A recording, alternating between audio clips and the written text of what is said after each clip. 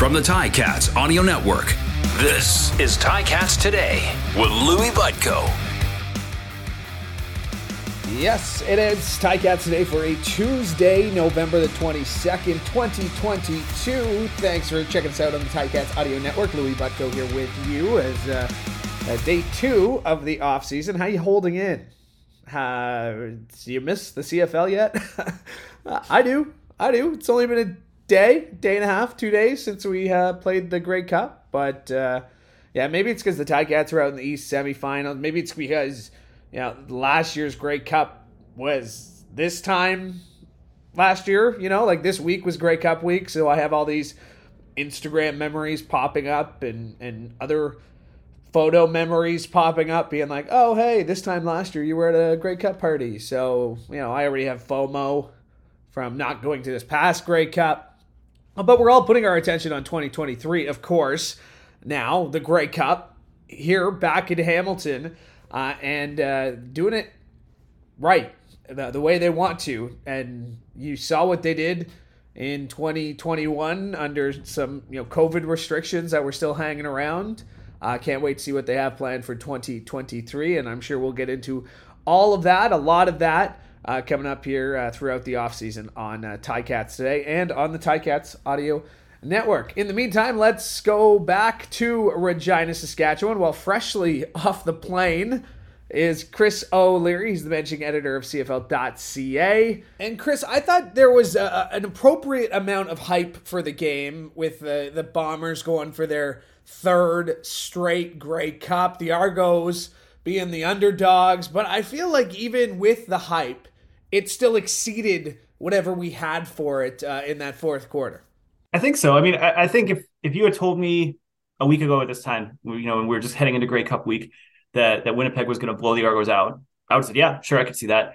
I was happy that it was a game and that it was competitive. And then in the second half, you start to see, the Argos were starting to put their stamp on it. And I don't think they had a ton of believers other than their fans until, maybe the final minute when it was really, it looked, it was very clear that it was going to go the Argos way. But no, it was a fantastic game. It was a ton of fun. And I think Andrew Harris said in the post game, he said this might be a top 5 Grey Cup in terms of the swings and the emotion and everything. And there's 109 of them to compare, but he could be right. It's one of the more entertaining ones I've covered, and I think I've been around almost 10 of them now. Did the Blue Bombers blow it, or did the Argos steal it? How do you look at it? Oh man, I hate to say one team blew it. I think there were opportunities there for both teams, right? I mean, I've never seen a game with such high stakes with 2 blocked field goals in such a short span, right? I mean, it was there for both teams to take it. So, I mean, you could say each team blew it to a point and then one just managed to bring it home. But, I mean, props to the Argos. I mean, I think that's kind of the story that I went with after that game was that this was a team that I wondered all year, like, how together are they, right? And how easily can it come undone? And I think we saw that last year when the Ticats beat them in the Eastern Final. In the back, that was kind of in the back of my mind all season was how bad do things have to get before maybe they do fall apart, right? And I feel like they really faced a test of that in that game, and they passed it finally, right? And they'll tell you, and they said after the game, I think they turned that corner earlier in their season. I spoke with Darius Bladek, their Argos offensive lineman, and he said that point was against one of the myriad of games that they played against the Ticats this year during a heated halftime conversation. It ended up being a turning point for them. But it's a team that grew and developed and got to a place that I think it had been trying to get, knew it could get for the last 2 years, but finally got there. And I guess even based on that question that I asked you, it kind of proves the point that the Argos, and I know I'm wearing a Ticats shirt, right, and I know the show is called Ticats Today, but the Argos really didn't get the respect they deserved the majority of the season, I would say. Oh, I'd say right up until they lifted the Grey Cup, and maybe not even then. On this show, probably not. On the people listening to this show, yeah, they might have turned me off at this point. But those who stuck around, yeah, yeah, you could hear it even in the voices of the players when you're talking with them. And, they're standing literally in the confetti, the Grey Cups behind them, and they were very aware that they were disrespected, counted out. Just look at the heat that McLeod Bethel Thompson has taken basically his entire time in the CFL. But questions of, is he good enough? Is he good enough to start? Is he good enough to hold the starting job? Is he good enough to get a team anywhere in the playoffs? And that's just the one position. I think those questions kind of rained down throughout that entire roster, really, right? They definitely took that to heart. And there was a lot of, how do you like us now, in that post game. And that's the right, they earned that. Yeah. And, I get the sense that as much as I want to turn the page and be like, well, okay, they won, so let's focus on 2023. You gotta show just a smidgen of respect in this, even with rivals. So you gotta give them their day in the sun, right? They can be a champion, I guess, for a few more days before I turn the page. They did a lot of things right in that game, defensively. An offense. I mean, they had a game plan, and Andrew Harris was strong to start, and AJ Ouellette. I mean, that guy's a great story this season. A big 1-2 punch in that running game seemed to be the difference in this one. I think so. In this game, and even in the Eastern Final the week before, right? There was so much hype and attention on Andrew Harris's return, and I think Ouellette sort of flew under the radar this whole season, right? From the second that Harris went down with that pec injury, really assumed the bulk of that running back role. And did very well in it. And I think he was the second leading rusher in the East this season. And really came in and put his stamp on the game. I mean, other than, I think Andrew had one touchdown in the playoffs, but other than that, I mean, all the running back touchdowns came from Ouellette, and 2 in the Grey Cup that were just enormous. He's a guy that's, one of the few. He's probably one of the more veteran guys in that Argos team that was overhauled really from 2018-19 to now. He's been there in the background, kind of working his way up to it. And, assuming he wants to stay with the Argos or wherever his career takes him, he's in position now, I think, to be a key figure in the league. The Pinball Clemens effect, how real is that? I mean, we can say, he's perfect in Grey Cups. Yeah. We can talk about what a motivator he is. We can, anybody who's listened to him, they're ready to run through a brick wall. But how real is the pinball effect on the Argonauts? I think it's pretty substantial. I mean, I think he's definitely a presence. We've all spoken with him. We all love speaking with him. And, I think I've tweeted multiple times if I've done an interview with Pinball in the morning, like, what a great way to start the day, right? You want to start all your days like that, regardless of, who your affiliation is. But I think he has that motivating presence, right? And that's accessible to those guys 24/7, I would assume, whenever they want it. I thought it was interesting. After they had won, I caught him in the team with the winning team photo booth after the game, posing with the Grey Cup, and I asked him if he wanted to talk for a story, and he just said no. He said that this is their moment, and he didn't want his voice to overshadow what they had just accomplished, and I thought that was interesting. I feel like maybe in years past, he might have spoken more, and So I mean, and I think it's maybe sort of telling of just that presence, right? I mean, I think he's there, but I don't think he wants to overshadow. And I think he's very happy to remain perfect in Grey Cups and all of that. But I think I think he likes where he is within that organization right now. Well, when we're talking about turning points of this Argonaut season, there was a moment, and I don't know the exact week, but there was a moment on the sidelines that got a lot of attention, right? There was Brandon Banks didn't look too happy. There was some confrontation. Next thing you know, Pinball Clemens is out of his box. He's on the field. He's having a conversation. I mean, and that is the pinball effect, I guess, in sense right there. I would assume that was a moment that he didn't want public. That was a moment that he could have done in private, but realized that he needed to go there and talk now. To talk to Brandon Banks, and that's a long way of transitioning this conversation, talk about Speedy B, because if there was a guy that Ticats fans were cheering for on the Argos, it had to have been number 16. If you caught up with him after the game, what did you make of it? And just what do you make of his, if this is it for him, his legacy in the league? I spoke with him briefly. Extremely happy. He had his son kind of under his arm the whole time. I think he was just elated, and this was exactly what he wanted. He spoke a lot during the week. I think I talked to him on the walkthrough day as well. And I think Christina Coswell had a story with him before that, where he was kind of saying the same thing that, he didn't need that big spotlight. He didn't want to be the number one receiver. I don't know if he was at the point in his career where he could maintain that, but I think he had accepted that role on the team and he was happy to contribute. And, I think he felt like his contribution was there. It wasn't the big thing. He went into the game relaxed, I think. I know that was one thing he said that maybe he'd worried about in previous Grey Cups about, having to have this enormous game-changing impact when he got out there. And he said he was just going to let this one come to him. I think he did that for the most part. And, he played his role. I always think about that first half he had in the Eastern Final and, not huge numbers, but there were 2 or 3 plays in that first half where I think he faked taking a knee in the end zone and ran it out. Just smart, moves and contributions that you want from that veteran, right? The guy that's been there and seen everything. I think he was a great fit and one of those guys that probably grew through the season. There was that sideline incident and pinball, that was maybe his most visible moment of the season.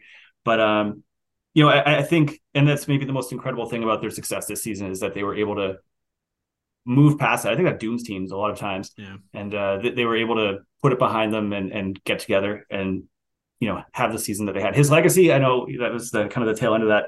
For him, this is the cherry on the cake. I think he's all going to remember himself as a Tiger Cat. But, he told me the year that he won MLP, was that 2019? Yeah. I remember sitting on the bus after the team had just arrived in Calgary, I think. And he told me he'd never won a championship in anything in his life. And, he's finally got one now. So if he does retire, I think he's at a place of contentment and peace. And, he would be able to move into that stage of his life if he wanted to and feel like he's accomplished everything. Like I said, it may not be the numbers that he was used to or we were used to seeing from Speedy B, but his experience was definitely noticed, just like the experience of Enoch Muamba, who for the second time in 3 years after it never happening, ever, second time in 3 years, the most outstanding Canadian is also the MVP. But another great story, 11 years between Grey Cup appearances. You got Jagera Davis, who's there every year. You got Enoch Muamba, who took so long to get back there. What a great story. What a great showcase for the league, him having that moment on stage and on the sidelines. Yeah, it really was a sort of the perfect story in that game, I think, just that, he was so close to that interception, I think, in the first half. Yeah. Was so down on himself about it. And, he said after the game, I think Shaq Richardson, Chris Edwards, their linebackers coach, all came up to him in a row and just said, like, forget it. There's another one coming and you're going to get it. And he said after the game that he knew he wasn't going to drop another one, or he said he wouldn't let himself. And and I don't know, I just feel so happy for Enoch. He's a guy that's moved around the league. I believe he took less money in free agency to come back to Toronto to be closer to his family. We heard a lot of the Argos, whether it was Enoch, McLeod Bethel Thompson, Andrew Harris. They all talk, but they're all guys that are later in that later stage of their careers where, like they're balancing those family responsibilities and, they want to be dads and active dads and involved in their family life. And, it's tough to balance all that when, you're 100% committed to this for 6 months of the year. And I think at the same time with Enoch, he's just been one of those guys that's just such a good ambassador for the league, such an eager face for it. And, so nice to just see him finally win that Grey Cup and just get that rare recognition that Andrew Harris got a few years back and just to claim the MVP and most valuable Canadian. It was just perfect. I don't think I'll ever forget the look on his face, and he's got his daughter and, he's just crying up on that stage and he's kind of got the whole CFL in his hands in a way. It was pretty incredible. Big. Okay, we've given the Argos their due now. Now we can turn the page. I feel like this is going to be erased from the vault. Yeah. Tossed in the vault as soon as this is over. Exactly. This never existed. Let's turn to 2023 because I'm sure training camp will be here before we know it.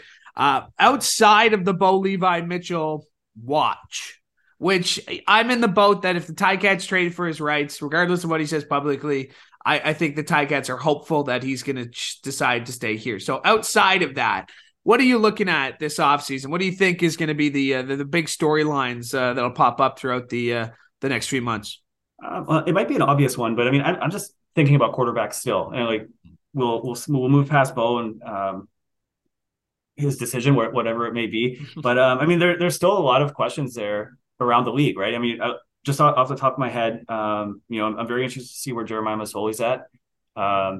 it was, I think, a pretty significant injury, probably at a later stage of his career than he would like. But if he's able to get back on the field, great. If he's not, what does Ottawa do? Saskatchewan basically said they're done with Cody Fajardo, and they benched him at the most important moment of their season. We need to see what Nathan Rourke is going to do, what his options are, and where he goes. And I think tied into that is Vernon Adams Jr. And where he goes. I think he's under contract for next season, I believe, with the Lions. But if Rourke comes back, I would imagine, that's not going to be the case. So there's a lot of quarterback movement there, and to me, I think that's, other than stacking up your offensive line for that quarterback, I think that's the most important thing. You're not going to win without a good quarterback. I think a lot of teams are going to be interested in them and have decisions to make just within their own rosters on what they want to do. Even Toronto, right? If McLeod Bethel-Thompson chooses to retire, which was kind of hinted at through the week, do they look at Chad Kelly, or do they look at one of these other more experienced guys and keep grooming Chad Kelly to, hopefully be that guy for them? That to me is the most important thing. And I'm sure we're going to see the free agent list soon. We generally do the week after the Grey Cup. I have no doubt it's going to be massive and long like it is every year. I always wish it would be a little shorter, but that's not the world we're living in right now. But it'll be fun. You start with quarterbacks and then you kind of work your way down there based on team need. But to me, the quarterback spot is going to be super interesting. When we have a game like that, a Grey Cup, where ratings are up, eyeballs are up, I'm sure you were like me and had people texting you, who know you work in the league. What is going on? This is crazy. Like, is the CFL like this every week?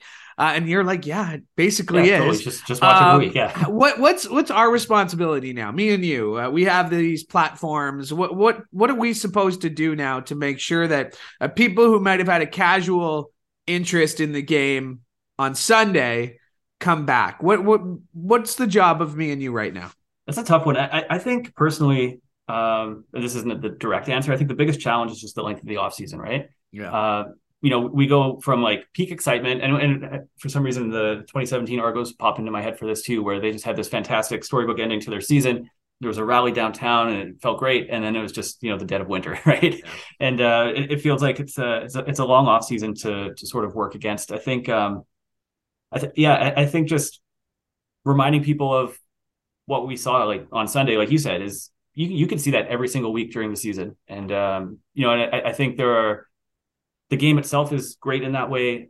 We just spent, I don't know how long, the last 15 minutes talking about these amazing figures in the game. And I think maybe that's where our job comes in, is just, you look at the Enoch Mwambas, the Brandon Bankses, across the board, right? There's just like McLeod Bethel-Thompson got up and was like pounding his chest, screaming for the league and how great it is, his entire post game all week, really. Yeah. And, I think we need to focus on those personalities and these people, just incredible athletes. I think their love of the game, their dedication to it, their commitment to playing football, for most of them in a country that they didn't grow up in and probably a game they didn't know much about, is incredible. And there's a pureness in that. And I think that needs to be celebrated. And that's probably a long answer, but that's hey, listen, I was hoping, no, we can take time off and we'll worry about it come the off season. But no, I guess I got to keep doing this show if we got to keep putting these spotlights on players. So I'm sure my bosses will be happy with that answer, Chris. So thank you for that, man. It's always great to see you. I know you're a little jet lagged. I'm sure slightly, the last few weeks. So thank you for making some time here, man. I always appreciate our chats. No, absolutely. This is one of the funnest playoff runs I've done. We were talking about this before I went on, but I don't know if I had said to you, I think I managed to hit every CFL province in this playoff run. I don't think I've ever done that before. And it was just super cool to go almost across the entire country, up to Montreal and back out to Vancouver, and just to watch all these fascinating teams, these great games. It was just so much fun. And I'm kind of sad now that we have to wait 6 months to do it again. Well, and that was, I'm excited that it's coming back to Hamilton next year, because I had some major FOMO all week. And I have been to, I said I'd been to 4 of the last 5. I was in Ottawa, in 2017. I'd gone to Calgary in 2019. I was part of, I didn't realize how much I was going to have that FOMO until I saw it. Yeah. And it's always a time. So if anyone's listening to this who hasn't been to the Grey Cup, you're going to want to make sure you go in 2023, which we can't wait to host you there, Chris, in Hamilton. You're making the long journey all the way down the QEW for you. So we can't wait. I might bike that one. You might bike, yeah. Well, we'll talk to you before then for sure. But thanks for doing this again, man. Thanks. Absolutely, man. Anytime. My thanks to Chris O'Leary for joining me, and my thanks to you as well. Make sure to like and subscribe so you never miss an episode of this show or any of the other great shows on the Ticats Audio Network, including a brand new episode of the CFL This Week that just dropped as Bubba O'Neill catches up with RJ Broadhead, Luke Tasker, and Andy Fantuz. You can catch that wherever you get your favorite podcasts. Thanks for joining us from all of us here at the Ticats Audio Network. I'm Louis Butko. Hoping you have a great day. Ticats Today can be heard every weekday, and we would like to hear from you. Email us at gameday@ticats.ca. Have a question or an opinion? We want to hear it. That's gameday@ticats.ca. Subscribe to the Ticats Audio Network on Spotify or wherever you get your podcasts.